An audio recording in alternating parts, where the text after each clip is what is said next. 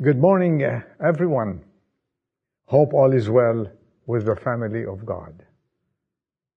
You know, I've been thinking about this verse for the last 2-3 days. This is the day that the Lord has made. Let us be glad and rejoice in it. We are very thankful that we can share the Word of God on this beautiful Sunday morning. And the subject of my message today is, does Christ live in your house? A man came home from work at the end of the day. He was met by his wife, who said to him, "The new minister in town came here today, and he asked a question I couldn't answer." "What did he ask?" he asked. "Well," she said to him, the minister said, "Does Jesus live here?" "And what did you say?" her husband asked. "I didn't know what to say," she answered. "Well, couldn't you tell him that we are respectable people?" But she said that he did not ask me that question. "Well, didn't you tell him we go to church when we feel like it?" "But he didn't ask me that either," was her reply. "Then you could have told him that we read the Bible sometimes," he added. "But he didn't ask me that. What he asked me was, does Jesus Christ live here?" What a question. What a question. Does Jesus Christ live here? And when he lives in our homes, I can tell you what a difference he makes. Jesus Christ, in his days on earth, kept a busy schedule. We find him moving when the need is, having compassion on all who came to him for healing, and going from place to place.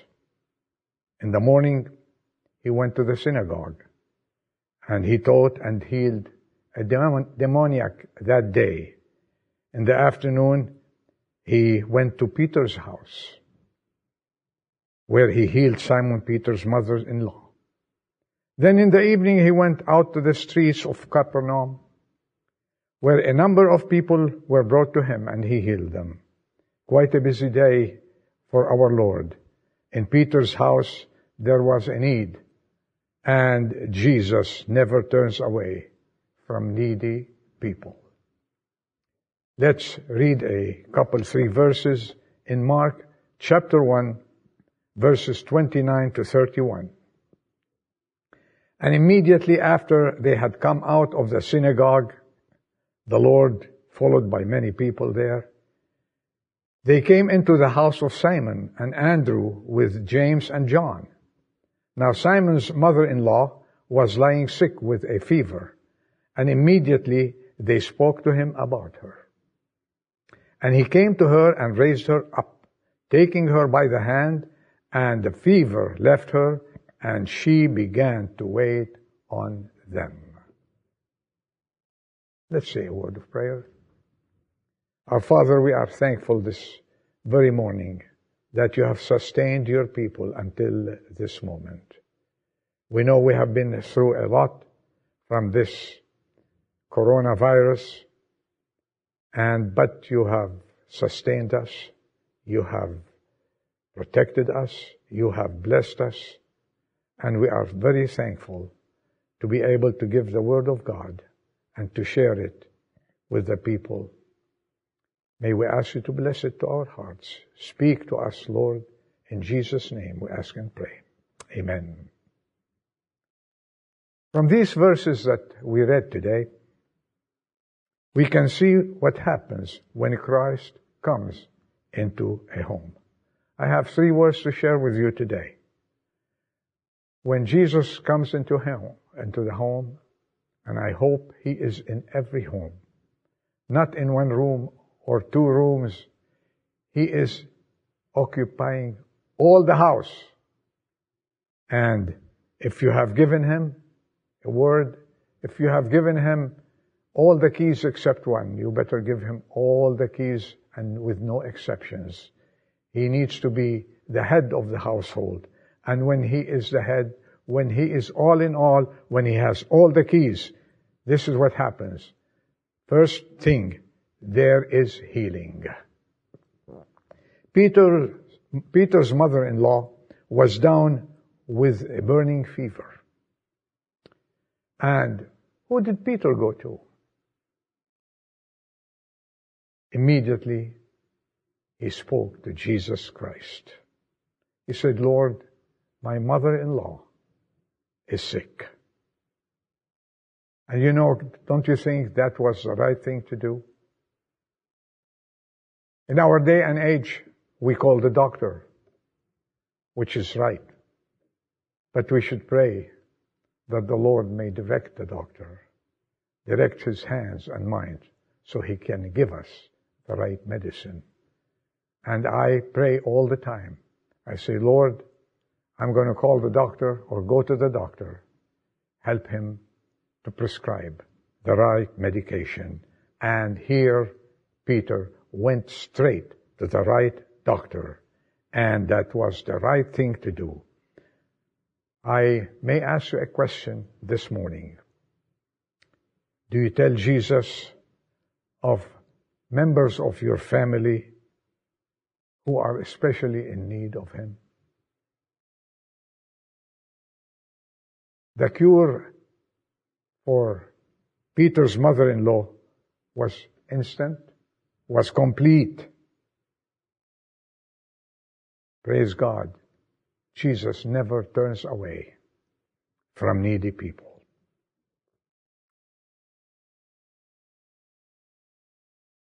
There was no convalescence. No take it easy for a few days. When he touched her, she just got up.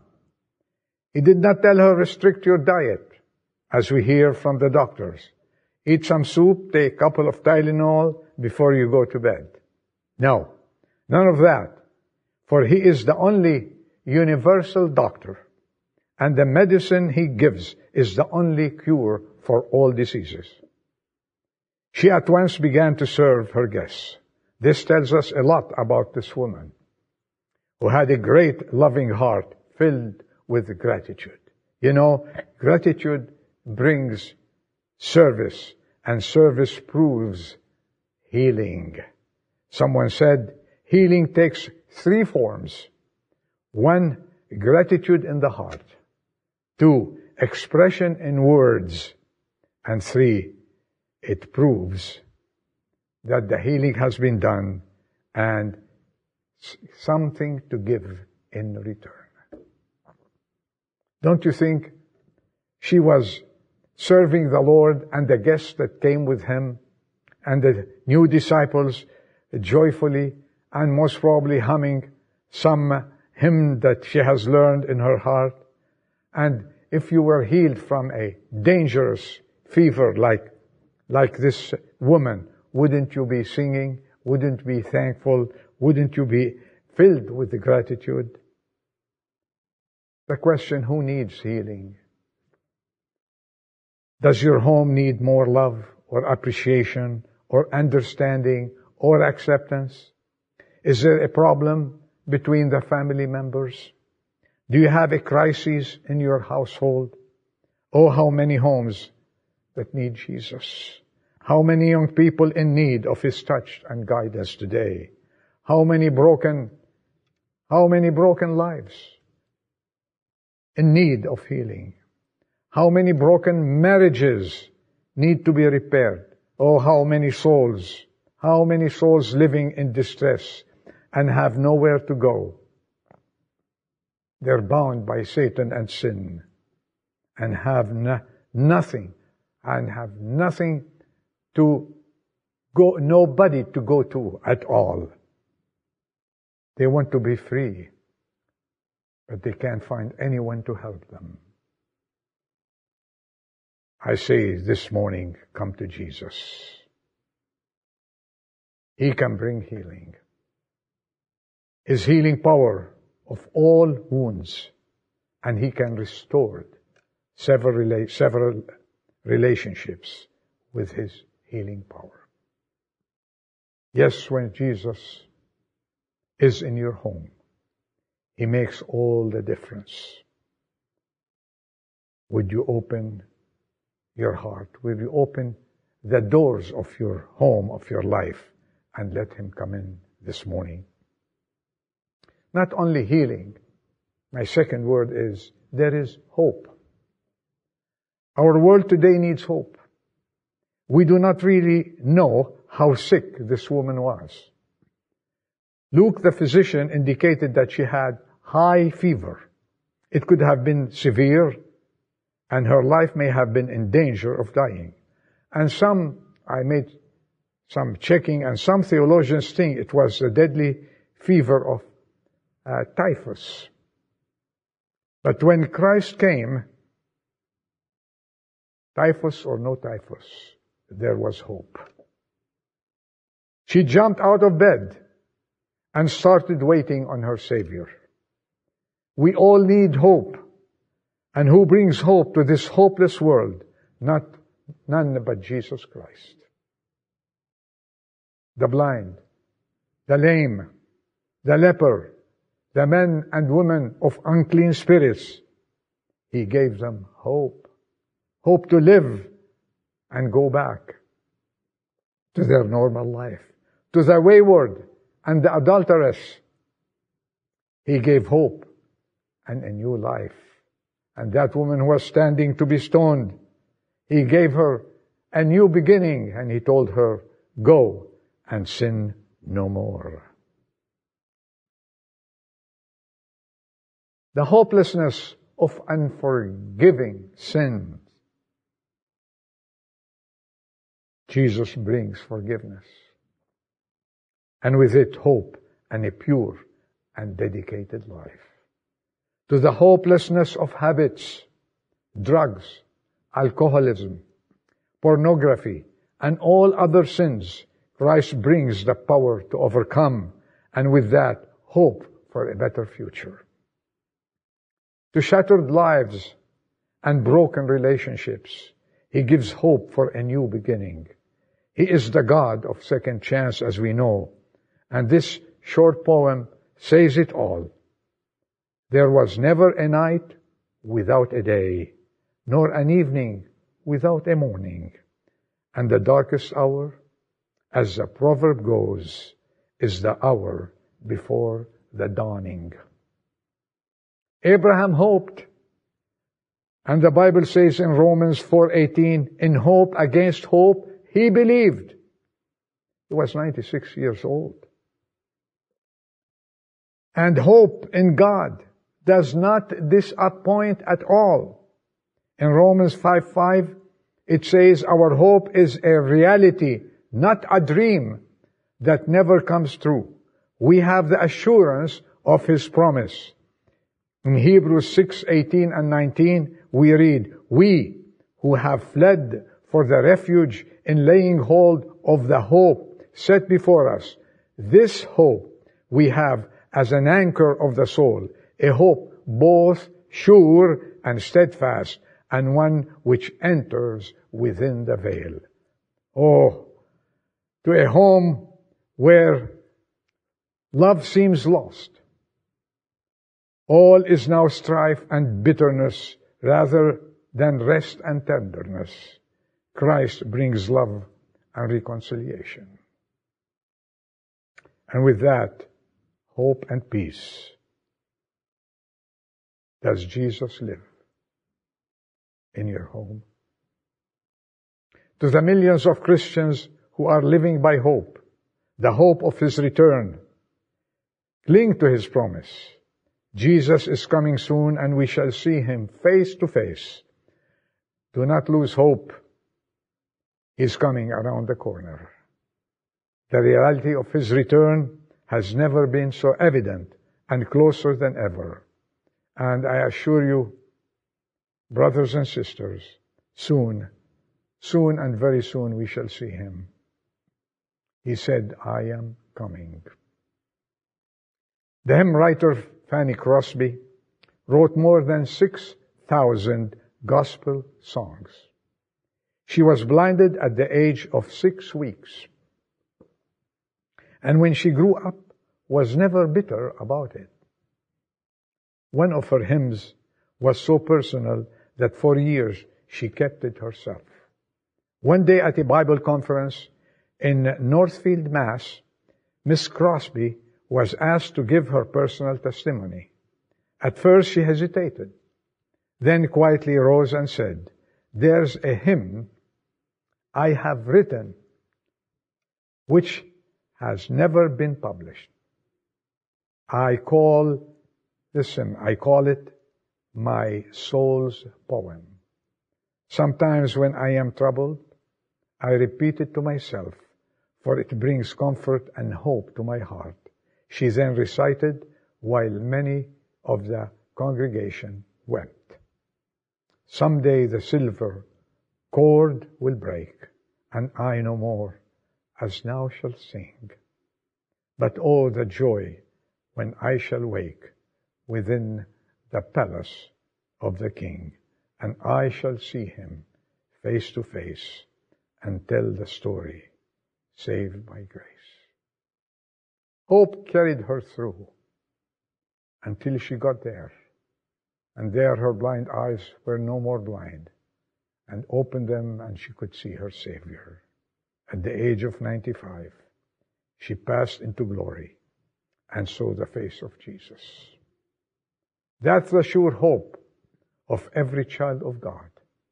Hope in Christ, I tell you, does not disappoint. When Jesus comes into your house, he brings healing and he brings hope. And my last word, third word is, he brings happiness. He brings happiness. Where is happiness nowadays? Oh, we look around us. People are not smiling. People are sad. People are confused. People don't know what to do. We have a big dilemma in our hands. And the solution, we don't know when, but we know that God is in control, and he knows when. Where is happiness? It's not in unbelief. Voltaire was an infidel, the most pronounced type. He wrote, I wish I had never been born. Not in pleasure. Lord Byron of his days lived a life of pleasure, if anyone did. He wrote, the worm, the canker, and the grief are mine alone. Not in money. Many people think it's in money. Jay Gould, the American millionaire, had plenty of that. When dying, he said, I suppose I'm the most miserable man on earth.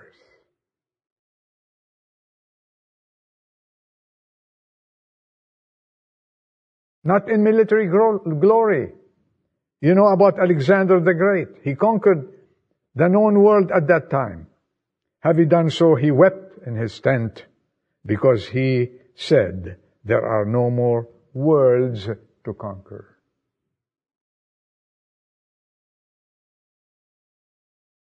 Where then is happiness? Where then is happiness? Many think by being rich and having money. You meet them and you hear about them every day. They think by having so much money, being rich, they will be the happiest people on earth. I would like to tell them, the answer is very simple. Happiness is in Christ alone. You know, the Apostle Paul wrote many epistles, and always with a joyful spirit.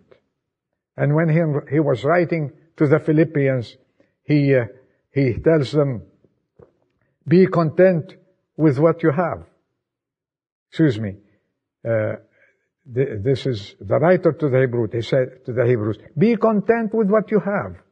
For he himself has said, I will never leave you, nor I ever forsake you. That's in Hebrews 13:5. Where is happiness? He was in jail all the time, most of the time. And he wrote these epistles. And he wrote to the Philippians, rejoice in the Lord. I say again, rejoice. Hey, Paul, you're in a misery there, and you're rejoicing. And he says, in Philippians 4:12 and 13, I know how to get along with humble means. And I also know how to live in prosperity. In any and every circumstance, I have learned the secret of being filled and going hungry, both of having abundance and suffer need. I can do all things through Christ who strengthens me. Wouldn't you say, if you hear this, would say, this is a happy man. Yes, he had Christ with him. And I made some notes here when I read this long time ago in my Bible. And this is the note I made. When God dwells within the heart, He becomes the power, purity, victory, and joy.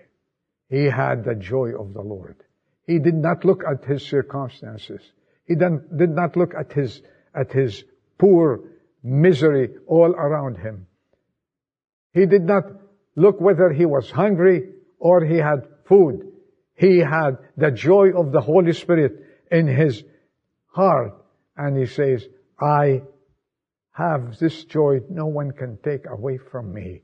I can do everything through Christ who strengthens me. This is where happiness is. And when Jesus entered the house, and when Jesus healed this woman, don't you think she was happy? Don't you think she was happy? I'm sure. I said she was humming a hymn. Maybe she was humming more than one hymn. She was serving with a smile. She was serving with all her heart, because the Lord brought joy and hope to her life, and she was alive again. Aren't you happy because the Lord has risen you with Him? Aren't you happy because the Lord has saved your life? This is true happiness, to be a Christian and live a Christian life. Aren't you happy having Him walk with you day and night? Aren't you happy?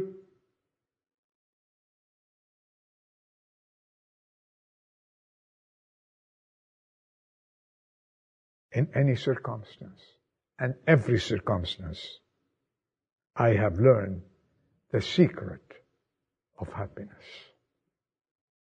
Let's not look around us. Let's not focus on what's happening now and what's going to happen tomorrow. Now will be gone late in the day. And tomorrow is not for you and me. And I pray with all my heart that we will all hear the sound and we will go home all together. It's in His hands. And let's say with the Apostle Paul, I have true happiness because Jesus is in my heart. When He is in the house, when He takes charge of the house, He takes charge of everything. And He will give healing. Healing of relationships, healing of illnesses, healing of many things that we go through. He gives hope. And thank God for the hope that we have. And then He gives true happiness. There is happiness in the presence of the Lord. In His presence, as I said, we have these three things. Let's not forget them. And all these three things, healing, hope, and happiness, are yours when Jesus lives in your house. I hope each and every house takes the keys and say, Lord, take over our lives. Take over our homes. Take over everything. We cannot manage it the way you manage it. And give him the management of your house. And you will see that you are the happiest person will be in the world. Amen. May God help us to abide by his word. May God bless his word to our hearts. Shall we say a prayer before we end the meeting? Our Father, we are thankful for your word. It's delivered, Lord, in humbleness. May it go to many hearts. May it work in our lives. May it give fruits and help us, Lord, not to keep anything away from you, but to open our hearts, our homes, our lives to you. Take charge, Lord, and help us, especially during these difficult times. And we know very well, those who take you as a refuge will never be disappointed. Be with us for the rest of the day. Visit the families and comfort and encourage and bless. Bless your word. Dismiss us, we pray. In Jesus' name we ask. Amen.